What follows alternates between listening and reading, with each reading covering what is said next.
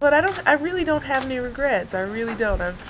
I've lived exactly how I've wanted to. I've tried my hardest every single time. I didn't win the matches that maybe I should have always won, but I really gave it my all. So that for me is enough.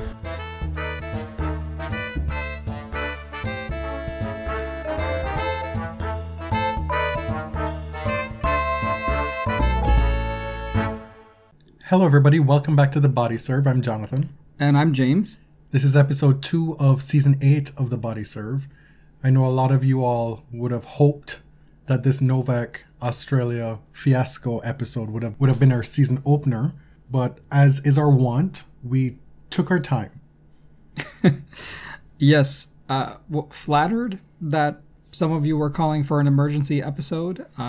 Flattered that you wanted our opinion, but I don't view podcasting as a breaking news format, personally, and in this case, specifically, more than most tennis events, there was just so much, half-truths, misinformation. I just didn't really want to commit things to tape that we would have to later retract. So many professional journalists had to retract information, and it wasn't really their fault. They're on deadline, but I didn't want to put out a podcast where most of it would be moot by the time you listen to it. Which is to say, you will probably never, ever have a Body Serve emergency episode. Even if it's something like a Serena retirement episode, you're going to get a more thoughtful, drawn-out affair than something with just us riffing off the cuff right as it happens. So, disavow yourselves. Well, maybe next time we can do like a Spaces. Yeah. There's the thing we've never tried.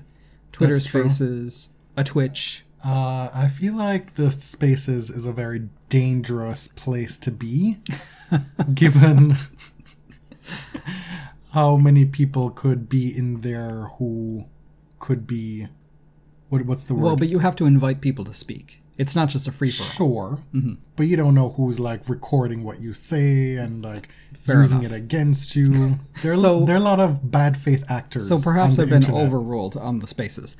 But We'll see. That's more likely than an emergency episode. no doubt most of you have been following this Novak Djokovic visa vaccination saga over the past 5 or 6 days.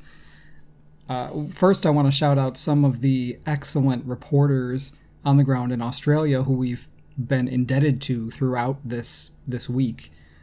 Karen Sweeney is one of them. She's a court reporter for the Australian Associated Press who helped so many of us to understand what was going on in the hearing last night. Paul Sakal is another great reporter. He's a political reporter from The Age, and he's just been on this story and really breaking it down and helping non-Australians understand what's going on. Paul made an appearance on No Challenges Remaining. Highly recommend listening to that episode if you, like us, were a little bit scatterbrained about the timelines and about how everything went down. In this episode, I've struggled to figure out what the correct tone is to strike here, like what our role is in recording this. And I think what we want to do, is lay out a clear timeline, first of all, and then discuss some of the thematic elements that have been coming up, and hopefully try to contextualize what's going on with the full knowledge that we are not experts in Australian immigration law. Yes, also, at this point, we have enough of an idea of what's going on to where your tone could be anything you want it to be, should your spirit direct you in that way. You've given me license. Because this is some bullshit. I think off the top, we should probably pull back a little and just say, like, this is an incredibly absurd sequence of events. Mm-hmm. This is a bizarre thing. You have the number one player in the world in immigration detention.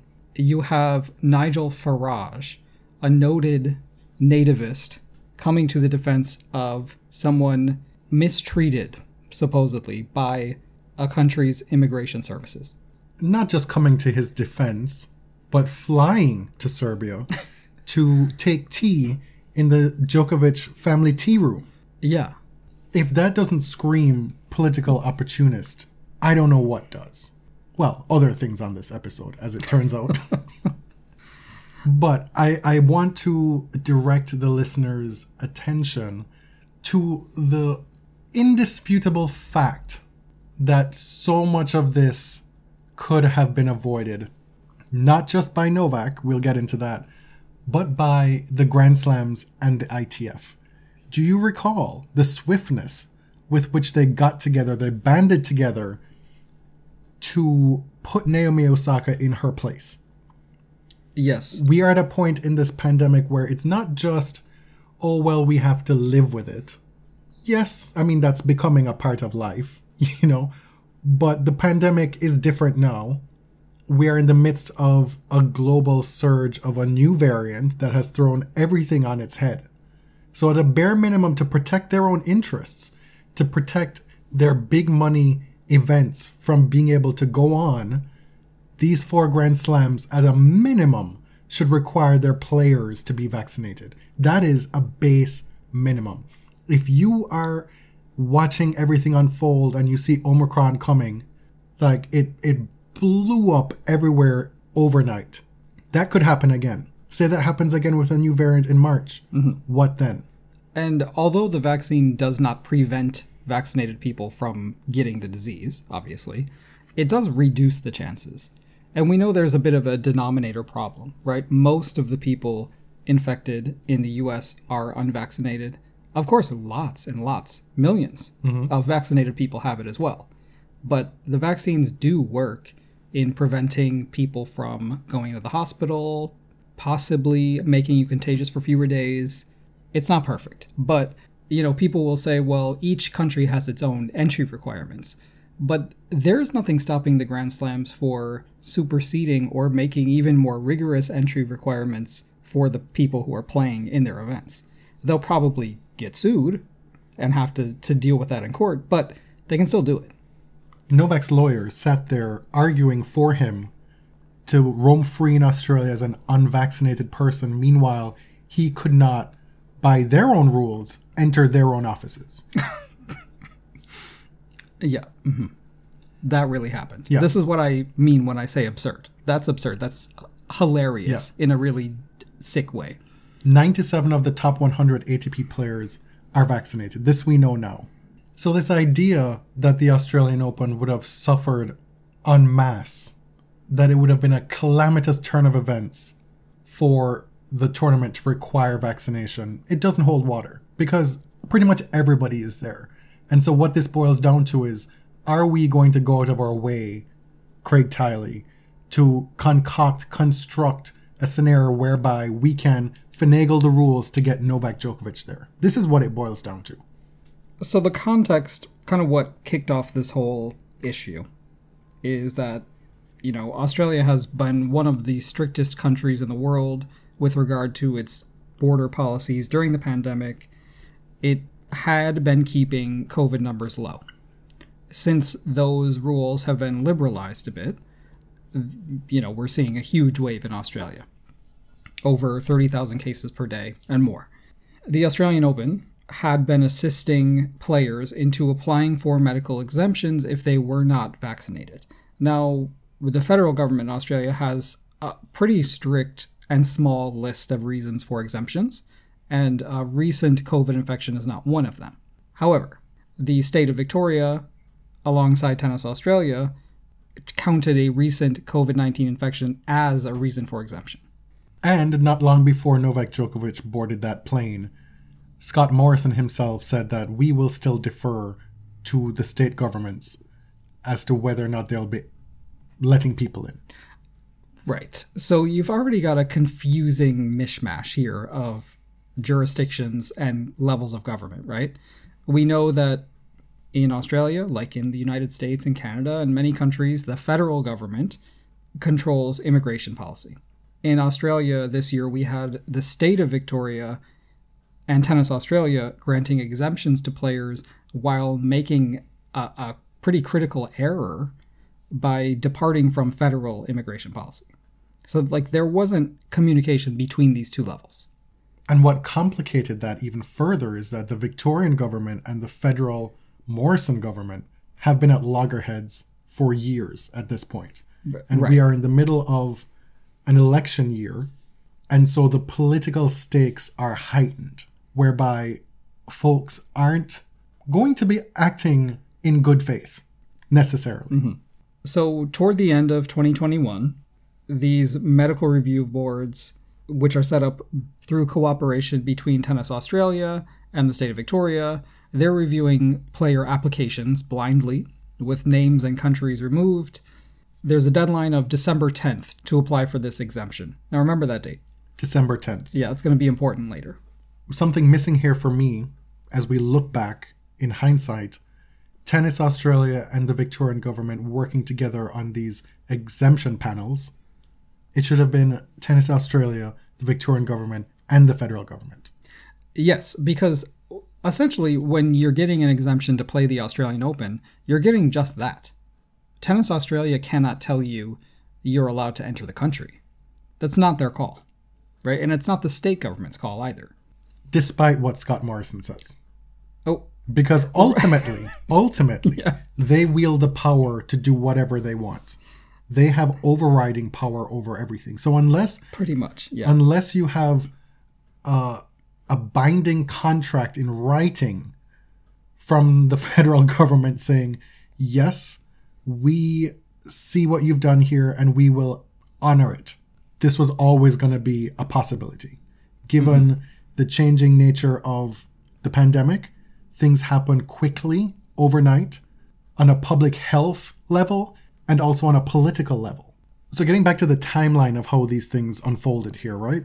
The first thing that we learned with respect to this latest news was on December 28th. And while it seemed definitely notable, newsworthy, we didn't know what it would have been portending.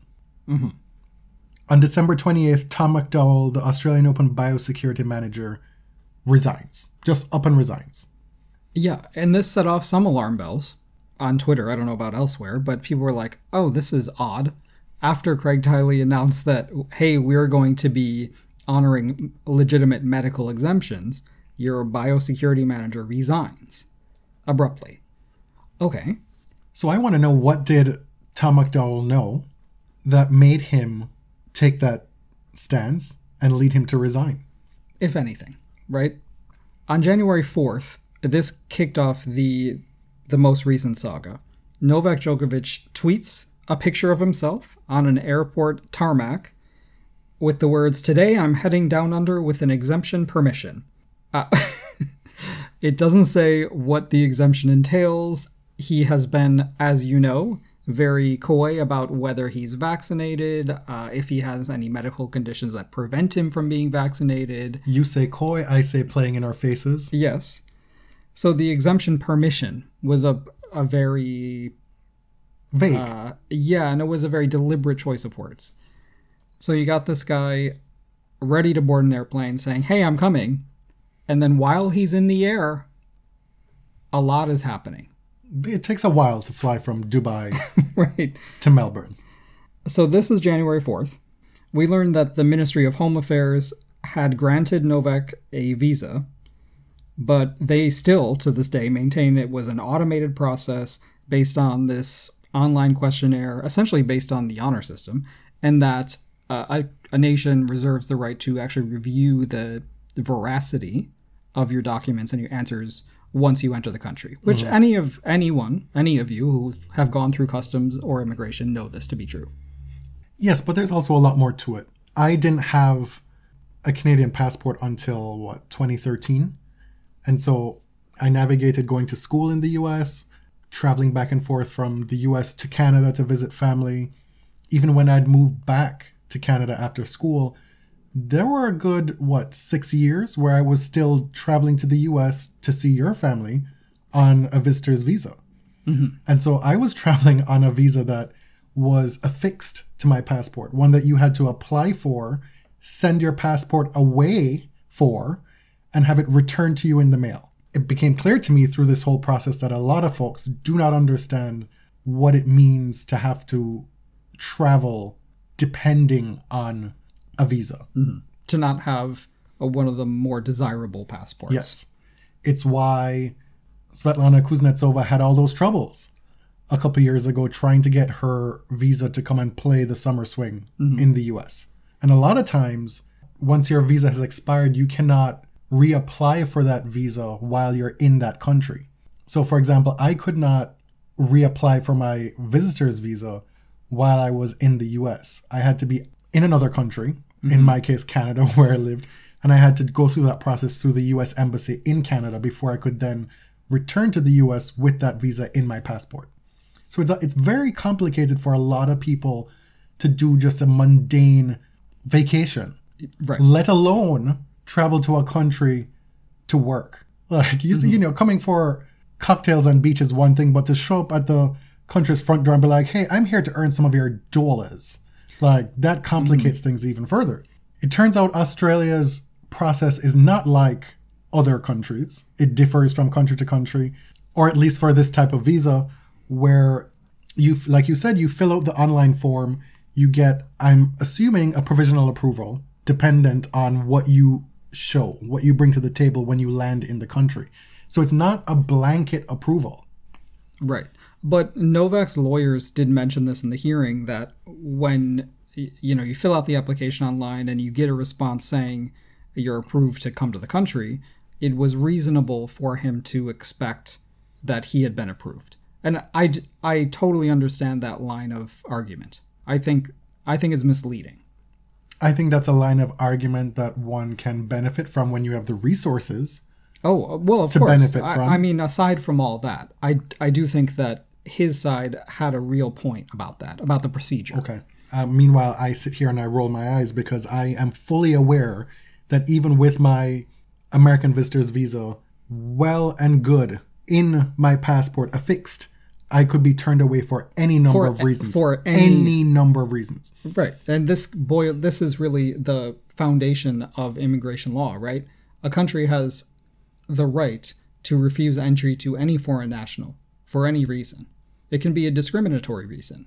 We made that trip together so many times. How many times did we have to pull off to the side by car? And then I had to go inside and do some whole rigmarole. Answer all the bullshit, same questions again. Get another little card affixed to my, stapled to my passport. And every single time I went through that process, it was like a lump in your throat. Yeah. You know, you just don't know what's going to happen. You're at the mercy of these people and their whims for that day. And to think naively that there's one uniformed way that everybody is treated at the border, given the same circumstances, that's foolhardy as well. Mm-hmm. So while Novak is in the air, the Prime Minister of Australia, Scott Morrison, says to the press, basically, it's up to the state. You know, basically trusting the state of Victoria, basically did the right thing as part of the medical exemption process. Things start to change while he's in the air. The Minister of Home Affairs, Karen Andrews, puts out a statement saying, well, the federal government will be applying the federal immigration rules to any exemptions given by other bodies. Which tracks with what we think we know about federal immigration law. Right. But the messaging changed a little bit from what Scott Morrison said to Karen Andrews saying, well, wait a second, we're going to go by the federal rules no matter what, which makes sense legally, but it's a bit of a departure from what Morrison said originally. So I wonder, did they learn something in that day that Djokovic was traveling? Did they learn something about public opinion, about whether letting him in the country would not be beneficial politically to them? So basically, when the federal government inquired with the Victorian government about the exemption, the Victorian government then passes it back to the feds. They're right. They're playing volleyball with Djokovic in the air. Nobody wants to own this. Now, Novak lands late on January 5th. He's held overnight in the Melbourne airport. And on Thursday, January 6th, the Australian government cancels his visa. He's told he needs to leave the country. Scott Morrison tweets, Mr. Djokovic's visa has been cancelled. Rules are rules, especially when it comes to our borders, and etc. Rules are rules, especially when it comes to me needing to score political points and looking like I'm tough on the border and the prime minister that you need to lead you through these tough times. Right. The Australian Border Force said that Mr. Djokovic failed to provide appropriate evidence to meet the entry requirements to Australia. So at this point, Novak is whisked away to a detention hotel. I should say a hotel that's used as a detention center. And initially we're told that there's going to be an immediate court hearing. This may not drag on. Then we hear, well, this is Thursday night. He's going to be in that hotel room until Monday when this is finally sorted out. And then all manner of hell breaks loose. Yeah, so we should say that the reason he was detained is because he appealed the decision to cancel the visa.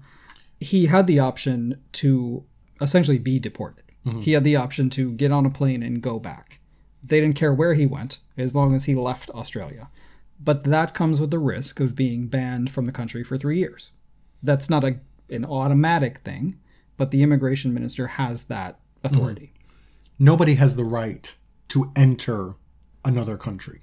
You have a right to enter the United States because you are a U.S. citizen. Mm-hmm. Right. And we're not saying that that's moral or right. That's just how the law works, right?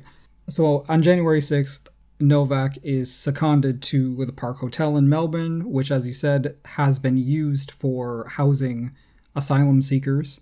Many of these people have been in the hotel for months, years. Actually detained.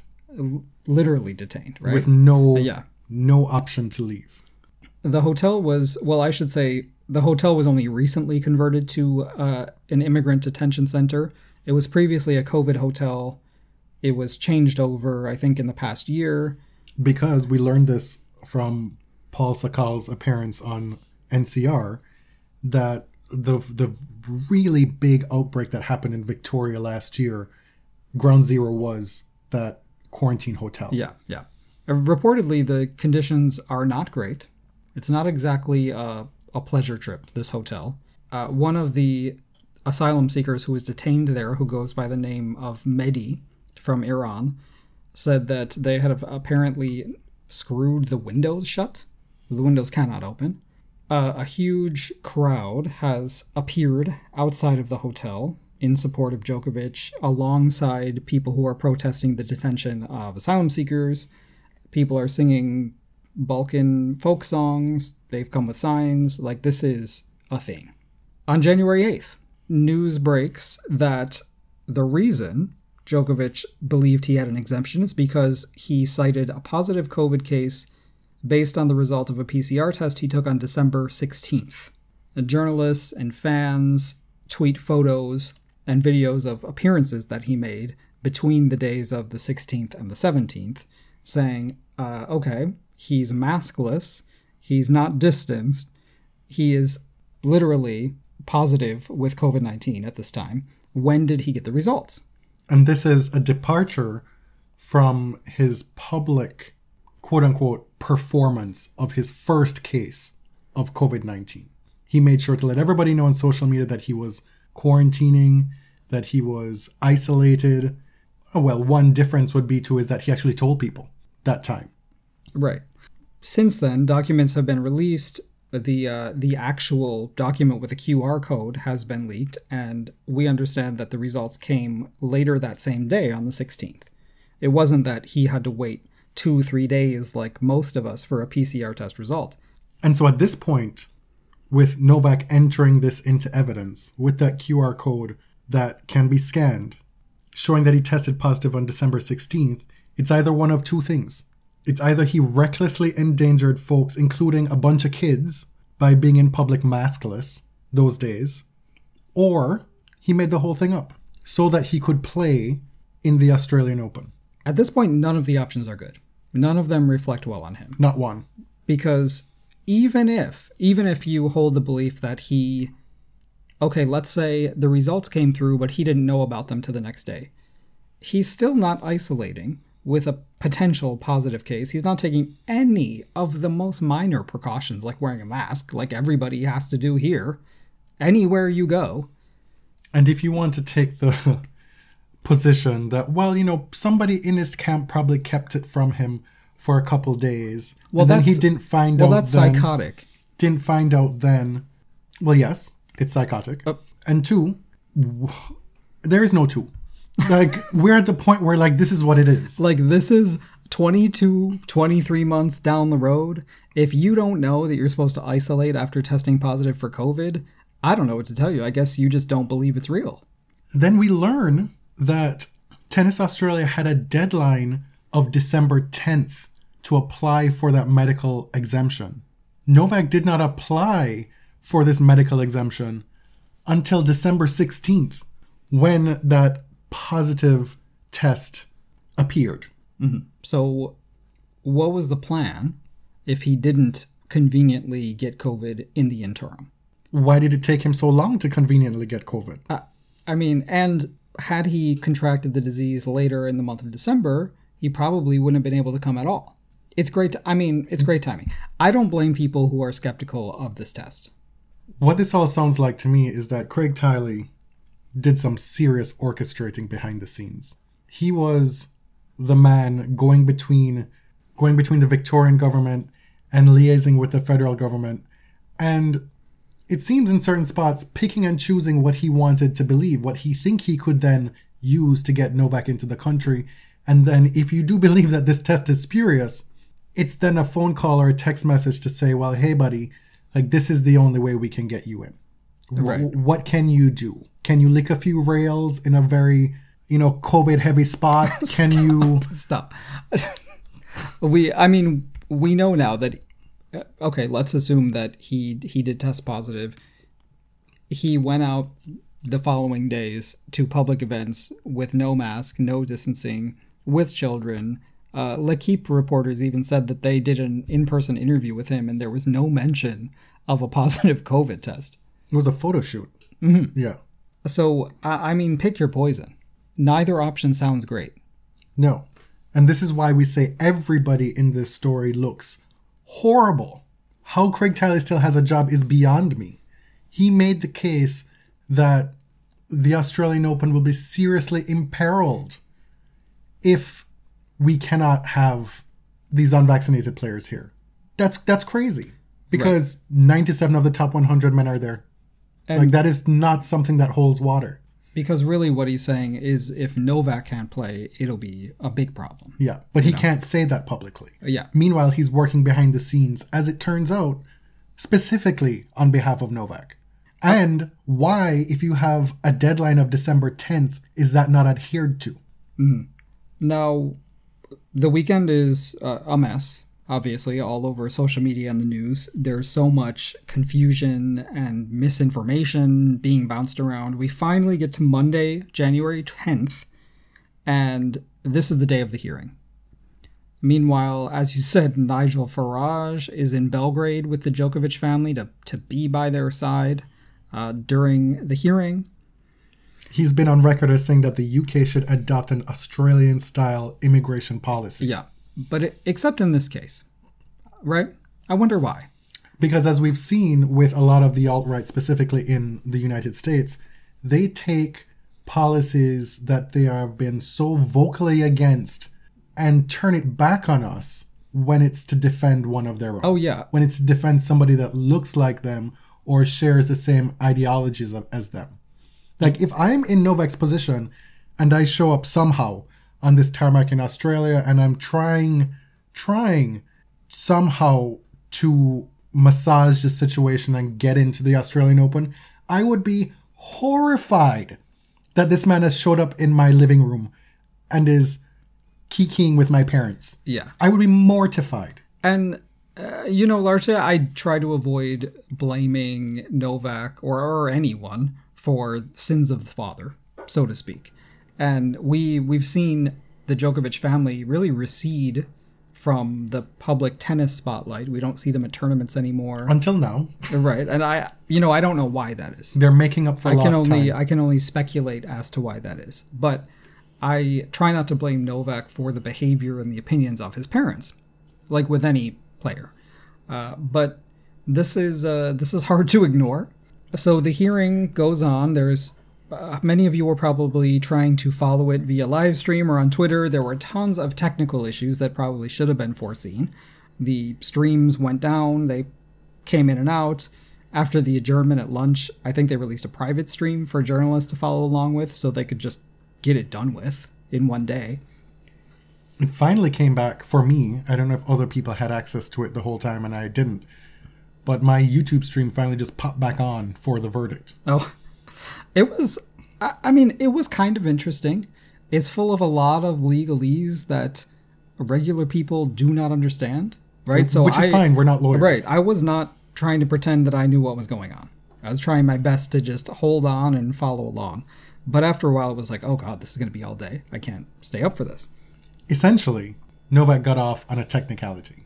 One that was pretty much telegraphed from the start of this hearing. It was very clear from the start that this judge was sympathetic to the cause. Well, I hesitate to say that because some of the court reporters who have seen many of these hearings say, hold on, sometimes you may feel that a judge is telegraphing their sympathies in some way, but it doesn't always mean that, right? It means maybe that they're asking questions or they're using that as a strategy to get more information from either side. And so I don't want to impugn this judge and his ruling. Okay. But you're right. Like he basically ruled on an issue of procedure. It all boiled down to the border force telling Djokovic that he had a certain amount of time to provide some information, and they didn't give him that full time. And we heard before the hearing that what Novak's lawyers had to prove is that the government in some way violated the law or messed up the process. And the judge ruled that they did. So fine. What is weird is that it never really veered into whether the exemption was legitimate. That wasn't actually ruled on. Or why, in fact, he was denied in the first place, really. Like the material elements of the case itself that has been discussed in public ad nauseum for the last 5 days, barely any of that was discussed. We didn't really hear much of that. Meanwhile, a Czech player, Renata Voráková, and an unnamed official, by this point, they've already been deported from the country. Because once this happened with Novak, we came to find out that, other players were let in, so why is he being denied? Mm-hmm. So they had already been let in. Mm-hmm. So now this prompts a review of other visas that had been issued, and 2 people had their visas canceled and were deported. Mm-hmm. And the reason that was given for that discrepancy is that those that one other player and official, they had far more extensive documents to support the visa that they applied for in that online form. And so when they showed up at the airport, they brought as much. This is another thing.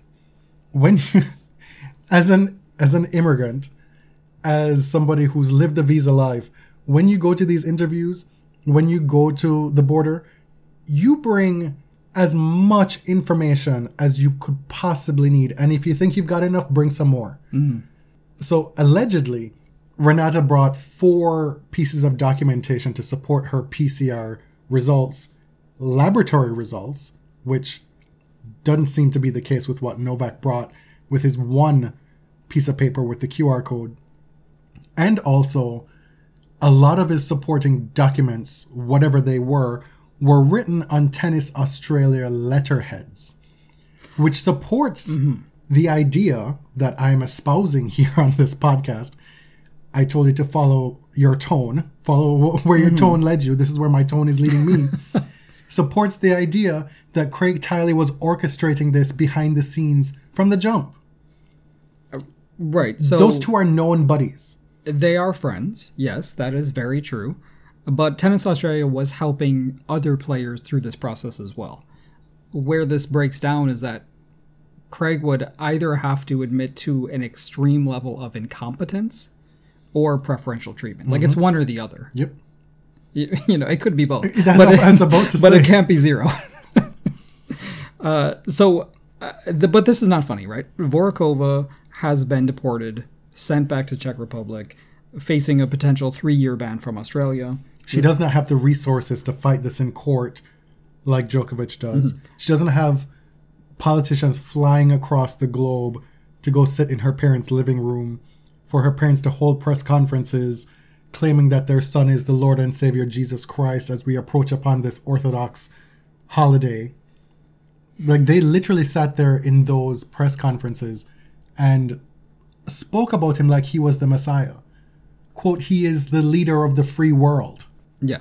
Not to mention the players who got the Sputnik vaccine, who thought that they were in compliance only to find out later that Australia is not going to accept that vaccine and they cannot come to the Australian Open. So Natalia Vikliantseva from Russia is one of those players who was denied a visa. And that too brings to light the political nature of which vaccines are accepted in various parts of the world. Right. So you have players who in good faith did get vaccinated, can't come, but there are other players who did not get vaccinated for personal reasons. See, this is what I'm learning. The threshold for a medical exemption is incredibly high, and it's incredibly rare, right? As Paul Sakal said on NCR, it's like one of 5 or 6 really serious conditions that somebody who is a top elite athlete would not have. Or probably doesn't. Anaphylaxis is one of those reasons, right? Which can happen, but Djokovic has said, he said to the border force that he did not have a medically indicated reason, a reaction to a vaccine, right? Personal belief is not covered in the medical exemptions. And so there's no way around it. There's been an uneven treatment meted out all around. Djokovic was treated poorly in spots based on the political machinations going around back and forth, being tossed around between Tennis Australia, the Victorian government, the federal government. You had Vorokova being the sacrificial lamb here, having already played in a tournament since she arrived. Another option for these players and for Craig Tiley was to just not go. To say, I've chosen to not take this vaccine for my personal beliefs, which are my own. Tennis Sangren did that. And I'm just gonna sit this one out. This is not, we're not here to heap praise on those people. I'm just saying that was an option. Next, we're going to go through some of the major players in this story and hopefully kind of weave in some of the narrative. Major players in this story because, as so many have pointed out, this has the makings of a movie. It really does. Do you remember like reading Shakespeare and they have the first page as the dramatis personae? All the characters you're going to need to know? Well, here it is. Craig Tiley, the head of Tennis Australia. Is this Macbeth? Who's Macbeth? Tiley has long been known as an extremely powerful figure in not only tennis, but in world athletics, right? This guy has built the Australian Open into something that is very formidable. It's become a very important slam, an enjoyable slam for the players to go to. It's his fiefdom. We mentioned on our previous episode, our season opener, where we talked about the 1999 WTA season. And at the end of it, we told you what the prize money was for all 4 slams. And the Australian Open lagged behind by a considerable margin. It was like almost half as much as the other 3 in terms of prize money to the winner. This was, for a long time, by far the 4th slam, the least important. Rebranded itself as the Happy Slam. Like you said, somewhere where the players want to go. They make us believe that it is like the Disney World of tennis for the players, right? And it may be. So Tiley has developed a reputation as this visionary businessman, but also alongside that has developed kind of this Machiavellian reputation. We've seen over the past few years with the bushfires, with the extreme heat, with COVID, the quarantine measures last year. Right. There always, lately, seems to be a major drama in the beginning of January with regard to Australia. He told us last year, well, duh, the top players get preferential treatment. And here we are again. Right. More to the point of what's happening this year is that Tiley claims he believed that the Victoria government had the final say on entry to the country. I would, he is not a politician, but most people know that the federal government has the final say on immigration, period. Also, we've come to learn that these medical exemptions were exemptions to play the tournament, which is a totally different thing. To be free from quarantine in Victoria and play the Australian Open. And what's really surprising to me through all of this, and I've been guilty of it in not giving the Victorian government enough flack, they were very straightforward from the start, Dan Andrews in particular, that this is not going to happen.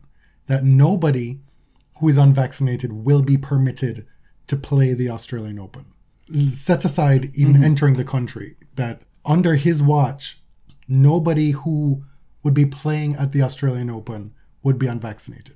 Alongside Tiley, we'll introduce the officials from the state of Victoria.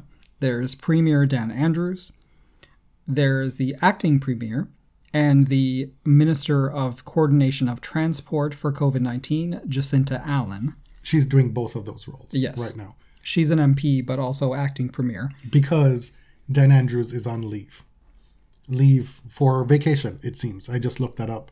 At the first part of that leave, he was found to be a close contact at an event that he attended right when he started his leave. There was a gentleman who was acting Premier at that time, and now for the second half of this leave, it's now Jacinta Allen. Now, initially, there was confusion over whether a previous COVID-19 infection was grounds for, a medical contraindication to receiving the vaccine. We learn now that it wasn't actually confusion. Tiley had pled with the Australian Technical Advisory Group on Immunisation, ATAGI, that players with a single dose or players who have had a recent infection had to be exempted in order for the tournament to be viable. Now, documents have now been released that in writing on November 18th, Tiley was told no, plainly, from the federal government. This was even before Novak applied for the visa at the end of November. So it's clear that there's a lot of infighting between Tennis Australia, the state of Victoria, the federal government. Nobody really wants to take responsibility. Jacinta Allen, who's the current acting premier, says Tennis Australia did not inform her government that they received letters from the federal government saying that previous infection was not a grounds for exemption. So what it comes down to, as we said before, the Victoria government and Tennis Australia can grant an exemption to play the tournament, but that's it. That's all they can do. They can't grant you an exemption to enter the country because they don't control that. Now, both The Age and the Herald Sun reported that the Tennis Australia advice to players, which they released in December, included a falsehood that previous COVID infections were a valid exemption. Tennis Australia denied this, denied that they released that, and denied that they knew that. But clearly, their players, including Novak Djokovic, was under that impression. Tennis Australia gave them that impression. They claim that government websites indicated this, and that's what they were going off of. Right, but I mean, Tennis Australia received letters from the federal government that I guess got lost in the mail. So, for example, like you and I, if it's a holiday and you're looking to go somewhere and you're not sure if it's open, you check Google and Google says it's open, but you're like, it's a holiday, it might actually be closed. Let me call that place and see if they're open. Here, the pandemic functioning as the holiday, the extenuating circumstance. So if I'm Craig Tiley, maybe not the best comparison, but if I'm Craig Tiley and I'm going off of just something that I've read on the internet, being a well-connected person that he is, does he not get on the phone with somebody to say, do I have this explicit assurance from you? Why is there so much passing the blame around, right, shucking responsibility when nobody is able to pinpoint with precision what exactly is needed here? Was the goal all along to create this environment of confusion whereby whoever needed to sneak into the country in the dead of night could do so, but for a misguided, ill-timed social media announcement of their impending arrival? But at the same time, why is the acting premier of a state of Australia saying, Tennis Australia didn't tell us what the federal government told them? Yeah. What? You're literally the government. Yeah. This is a state government, right? This is like New York State saying, the president of the Buffalo Bills didn't tell me about United States immigration policy. It's like... Listen, leave Jessica Pagula's daddy out of this, okay? I just mentioned that because it's local to where I'm from, but it really is like, why would a state government rely on a sporting body to tell them what federal law is? You're right. Yep, right? You're right. Okay. So one of the other major players here is obviously the federal government of Australia and the leader of the government, Scott Morrison, the Prime Minister. This is an election year for Morrison. He is conservative. He's under attack for the lack of rapid antigen tests, the shutdown of a lot of major PCR testing clinics, exploding case numbers that Australia has not seen. You know, many of us in the US and Canada have seen these insane case numbers for years now. Australia is not used to this. The climate was different a year ago because they had been through all these intense lockdowns. There were no vaccines in sight, and they were very much concerned with protecting the hard work that they had done to that point and making it count. Mm-hmm. So he clearly needs a win politically. People are mad in Australia. People are sick. And there was a massive public backlash to the news that Djokovic was getting an exemption into the country because many Australians had been unable to return to their country for many months. Many of the people in line for visas or asylum had been turned away or pushed to the back of the line. Not only were people unable to return to the country, for a long time there was no interstate travel. So if you lived in Western Australia and you had a family member who died, you could not go to that funeral. You could not go to see your parent. You couldn't just go to their front door and say, hi, from afar. None of that. It was complete isolation. So Morrison has positioned this as a strong border policy, as national security protecting Australians. And we've seen right-wing governments use the borders as a way to argue that they're protecting the country's citizens. He said, our strong border policies have been critical to Australia having one of the lowest death rates in the world from COVID. We are continuing to be vigilant. And so this is how he explains the reversal on the Djokovic visa. But we're kind of learning throughout this pandemic that at one time we viewed Australia as this beacon, as a country that was doing it right. And it's possible now that they were delaying the inevitable, that they were exploiting COVID, but sort of continuing their extremely repressive immigration policies. Exploiting COVID too. Yes. I read an op-ed in The Age by Osman Faruqi, who was arguing that the Morrison government has been relying very heavily on border protection, but they've been neglecting public health investment, right? So things like getting vaccines out to people fast enough, testing, contact tracing, increasing the capacity at hospitals. And so you see now that Australia is in this present crisis, perhaps because those things weren't pursued thoroughly enough. It is very much a conservative playbook, right? We've seen it in the US, we've seen it here in Canada, whereby when times get tough, the first thing in the playbook is immigrants. Mm-hmm.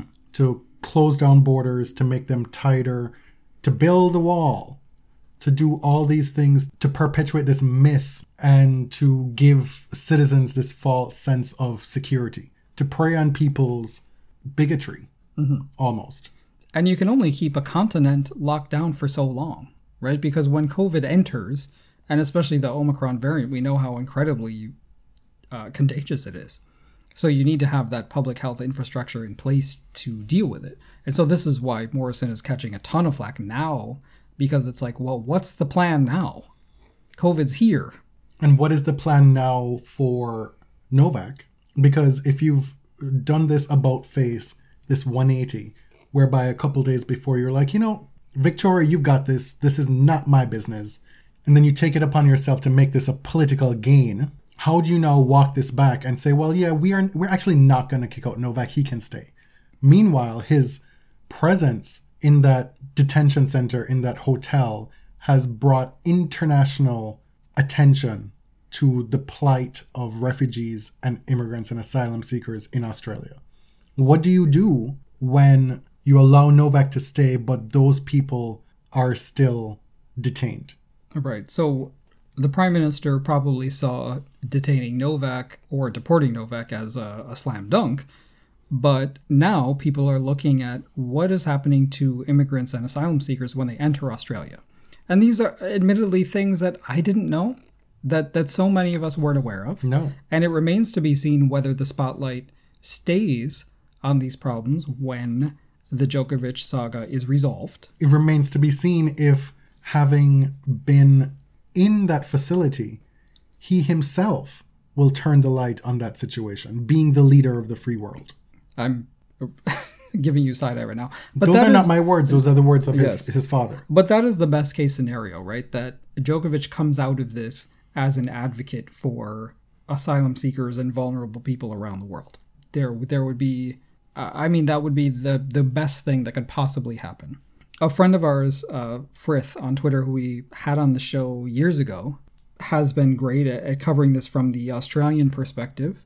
And she said, quote, "Rules are rules, except when business investor visa holders are pushed to the front of the line during the COVID-19 pandemic, when citizens and visa holders from other countries were shut out of the country." So Australia let over 10,000 wealthy foreign investors enter when they were keeping their own citizens out. So we're beginning to understand that the border policies were not uniform. They were not all designed to attack COVID-19, but there were some political issues at play as well. Mm-hmm. With every major issue that happens on this show, we try and question the things that we accept as truth and accept as things that we know. When the Naomi Osaka French Open press conference thing erupted last year, we wanted to know, well, why are we so gung-ho about just accepting as truth that press conferences are a must, that they need to happen, that they don't need to be reformed? You know, why do certain things automatically get defended just because that's the way it's always been, the way they've always been? And so in this instance, what really needs to be looked at, and something that's been very eye-opening for me with following Frith on her timeline, is to take a look at ourselves and the things that we think we know about the world when it comes to immigration and immigrants and crossing borders and the powers that countries should be able to exercise to these ends. The whole concept of a visa, how it privileges people from countries and necessarily oppresses others.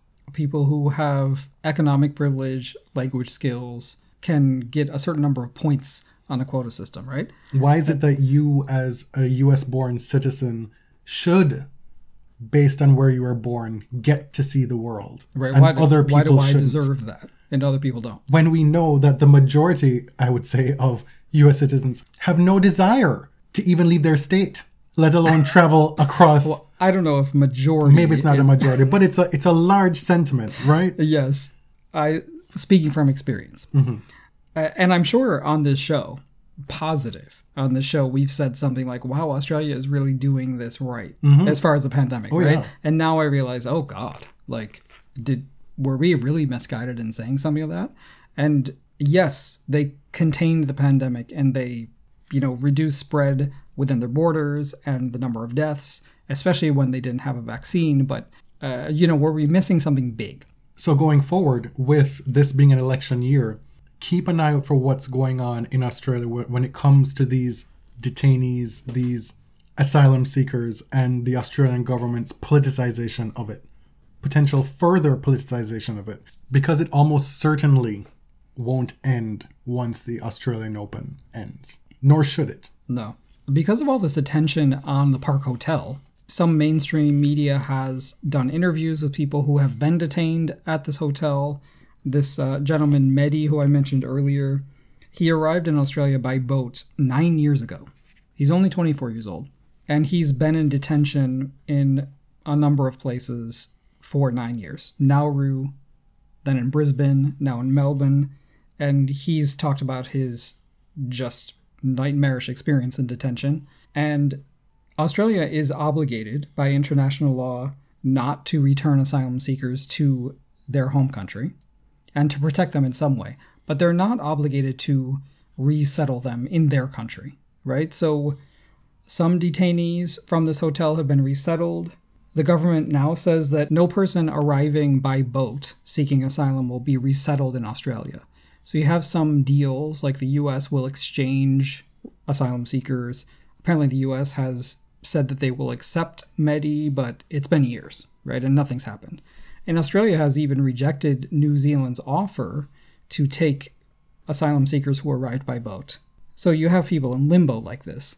And so I just hope that we continue to talk about this long after the Australian Open is done. Under the Migration Act in Australia, the immigration minister has very broad powers, right? The immigration minister can cancel visas if the applicant might be, quote, a risk to the health, safety, or good order of the Australian community. That's very broad. We're recording at a time where we don't know if the immigration minister will act to cancel Novak Djokovic's visa. Well, hold on. Let me see what the Twitter timeline is saying. Maybe it's already happened. Under that description that you just gave, would, for example, they consider Novak to be a risk to the, quote, good order of the Australian community, given the riots that we saw last night? Right. And Christopher Tran, the lawyer who was arguing the government's position in the hearing, said that the immigration minister was still considering canceling the visa again, even after the judge's decision. And as I said before, and I have to cite Amy Lundy from Tennis Connected, who published an interview with an immigration lawyer, that kind of the basis of immigration law is that a nation controls its own borders, and foreign nationals don't have the right to enter or stay unless allowed by that nation's government. So the government is arguing there's no such thing as an assurance to enter Australia, basically, until we say there is. So the minister can remove access to the country for almost any reason. And again, we're certainly not saying that is just or moral, but that is how the law is set up. Mm-hmm. And is it just that Novak has been detained in this hotel? Probably not. Is it just that anyone is being detained in this hotel? No. I take your point, but again, the big difference is Novak can leave on a private plane to his palace anytime he wants. Yeah, and that's what's been called the asymmetry here, is that refugees don't have the luxury of going back to their home country. Their only choice at this point is to remain detained in these conditions. They're often fleeing conditions of serious economic strife, political warfare, fearing for their lives. Mm-hmm. This is not that. This is somebody looking to create history, to bank millions of dollars to further his legacy. But I just want to get on the record that this is in no way an endorsement of the border patrol of any country. Mm-hmm. La Migra. We are not in favor of border policing. Yes, we are. I think folks should know that we are very much anti-Babylon. Right. This final segment of the episode deals with Djokovic himself, his family, and his fans. And a segue into that, a bit of breaking news for us, and a bit of breaking news for us, courtesy of Ben Rothenberg on Twitter. He tweets, quote, new, more document trouble for Novak Djokovic. On his Australian travel declaration, his ATD, released by a federal court yesterday, Djokovic stated that he had not traveled in 14 days prior to his January 6th arrival here. In fact, Djokovic had traveled from Belgrade to Spain within that time. According to Ben, the ATD form forewarns on that specific question, quote, note, giving false or misleading information is a serious offense. You may also be liable to a civil penalty for giving false or misleading information. Ben then gives his opinion that if there is intent in the government to re-examine his visa, this could hurt. Which is to remind you all, at the time of this recording, there has been no new news regarding what's actually going to happen to Novak, whether the government will cancel his visa again and then take steps to deport him, or if he'll be allowed to continue on his path to the Australian Open. I think, so this is new information for us. This wasn't not on the agenda. You found out about it at an opportune time, but I think it underlines the absurdity of this whole saga, is that there's so much disingenuousness coming from all of the major players here. And Novak is not innocent, right? He's not a victim. He supposedly tested positive in December. He was out and about, even though he was positive. He lied about, or potentially lied about, traveling on his border declaration. He has been consistently reckless and dismissive of this pandemic since the very beginning. So why now should we believe him, right? You hold the Adria tour, and then when it becomes a complete disaster, a super spreader event, you get COVID, hundreds of other people do, you say, well, it's all fine because I had good intentions, and I was following the law, supposedly the rules in Serbia. Why would we believe you now? Also, we've been sifting through all this mess on this episode, right? From all parties. Who did what, who said what, who messed up here, who didn't relay this message, who is at fault for this specific instant but did the right thing there. We are still of the opinion that if you are unvaccinated, you should not be doing this. That is the body serve opinion. I think I can speak for you. Like, if you are unvaccinated, you should not be boarding a plane to try and enter another country at this particular time. It apparently is the Australian federal government's opinion as well. Right. So that alone is fucked up to us. That you should deem yourself able to even go down this path, to make these backdoor deals potentially, to concoct things potentially, to puppeteer this to your benefit. In these times, like, that is crazy. And then for the outcome of this to be you being painted as the martyr, as the one who is put upon, as not the one who is the sole author of your own quote-unquote demise here. I'm just not having it.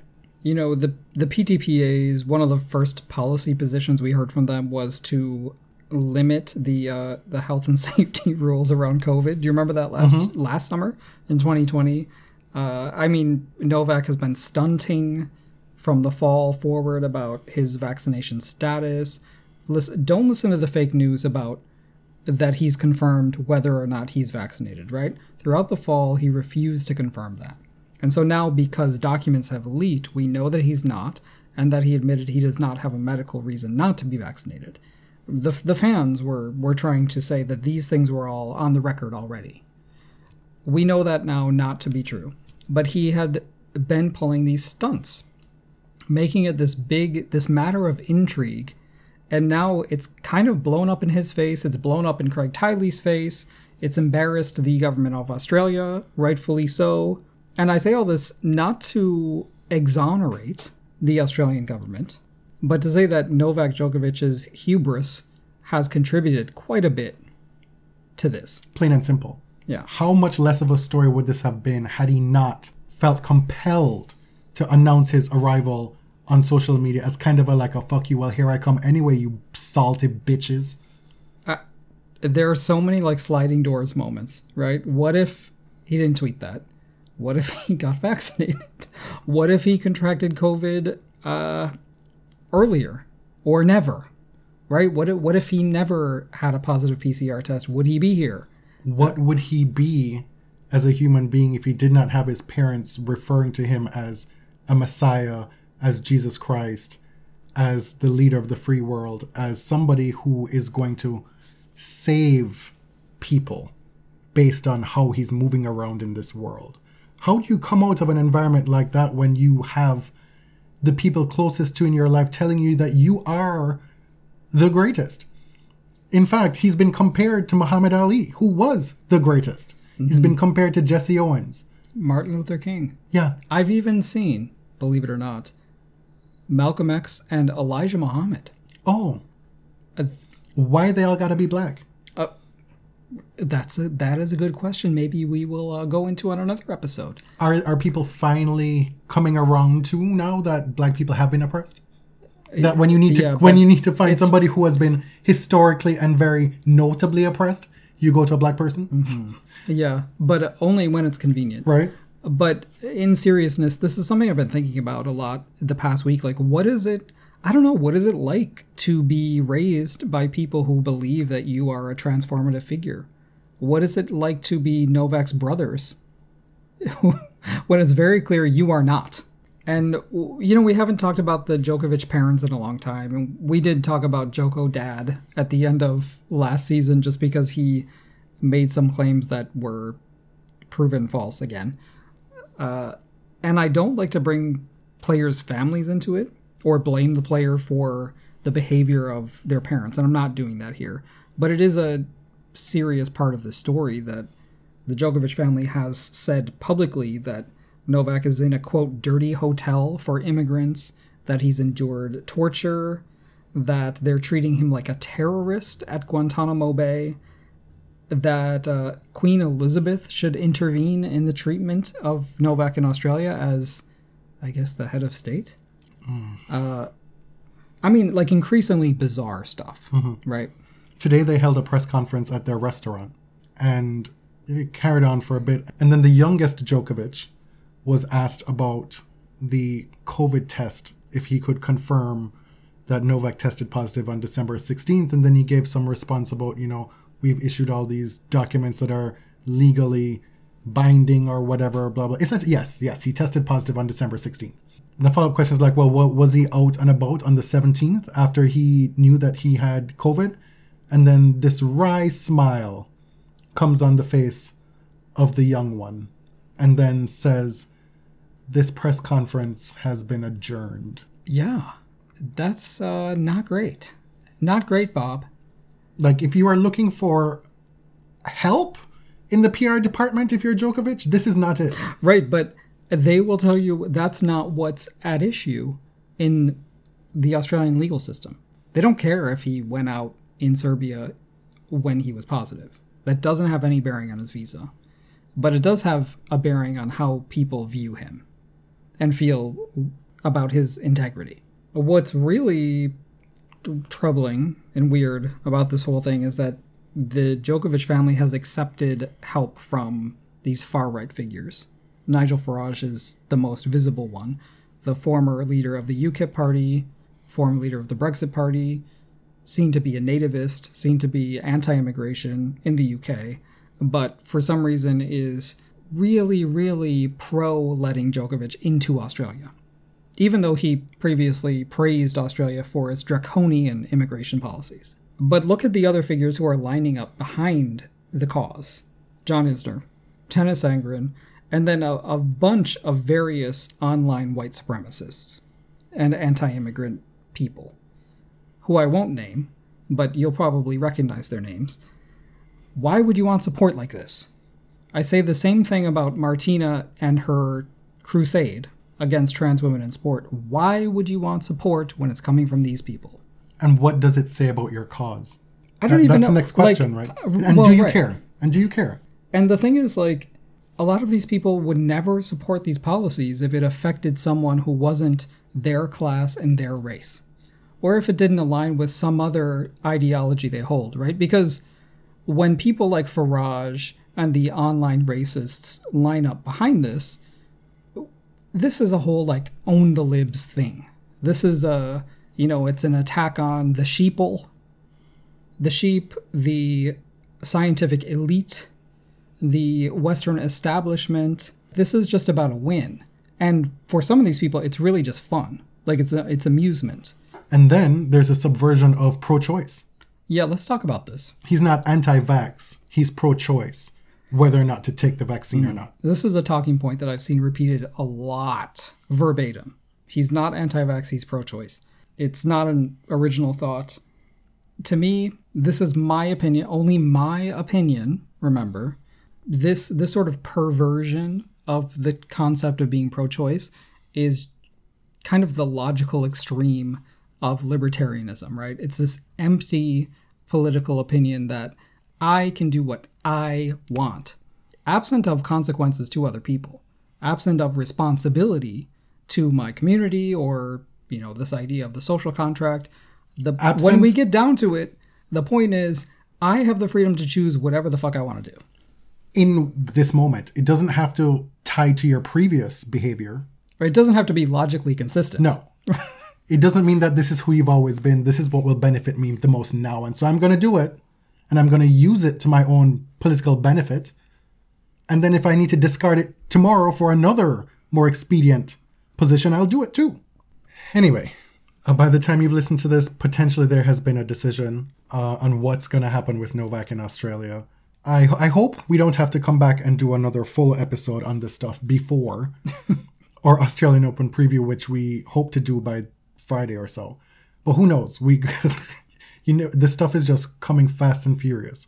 But we'll end this episode by quoting from Tamana Carroll in The Guardian, because it kind of explains Novak's behavior and that of some of his fan base. Quote, "It seems unlikely that Djokovic will look at this episode as an opportunity to grow. More often than not, the injustices that Djokovic is perceived to have suffered have the opposite effect, only strengthening his resolve and reaffirming the belief that he is one man up against the world." I mean, his dad has said as much. Mm-hmm. So again, like, you hope that he uses this episode for good. And again, it is possible to separate this person from his parents and from the other people in his life. But like, the past evidence doesn't really give me optimism. We're not referring to all of Djokovic's fans, right? No. There's like a vocal minority that has really gone to the extreme. I think if you are a Djokovic fan, at least anyone who listens to us regularly, of which there may be a handful. If you've held on. If you suffered through that, I think you know what we're talking about. Also, a disclaimer, if you come at us on social media with bad faith arguments, it's just an immediate block. This is our forum here on this show. We don't use Twitter as a means of engaging with people about things that we've already stated our opinion on air. Right? So that's a futile... I personally try to avoid having full-scale arguments on Twitter. Mm-mm. I don't try to have political arguments on Twitter. I just use it as a shit posting format. Back in season 1 or season 2, we may have done that, but as of right now, we've fully accepted the Sloan method. Block, block, block, block, block, block, block. I know there will be much more to talk about in the coming days, but we will be back later this week with an actual Australian Open preview, where we talk about the tennis that has happened and will happen. There were 5 singles champions last week. There's a ton to catch up on from last week and to keep attentive on this week. Mm-hmm.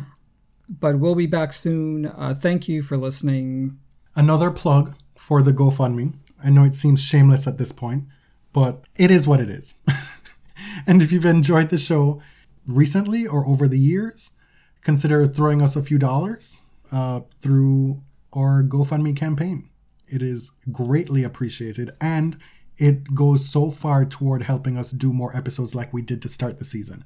If you enjoyed, in particular, our retrospective look at the 1999 WTA season, that stuff, it's what we enjoy doing. Mm-hmm. It just takes a lot more time. So if you haven't heard it, it's a lot less dour than this episode. There was definitely more fun to be had. So check it out. You can find The Body Serve on Twitter and Instagram at The Body Serve. Check out our Linktree at linktree.com/TheBodyServe.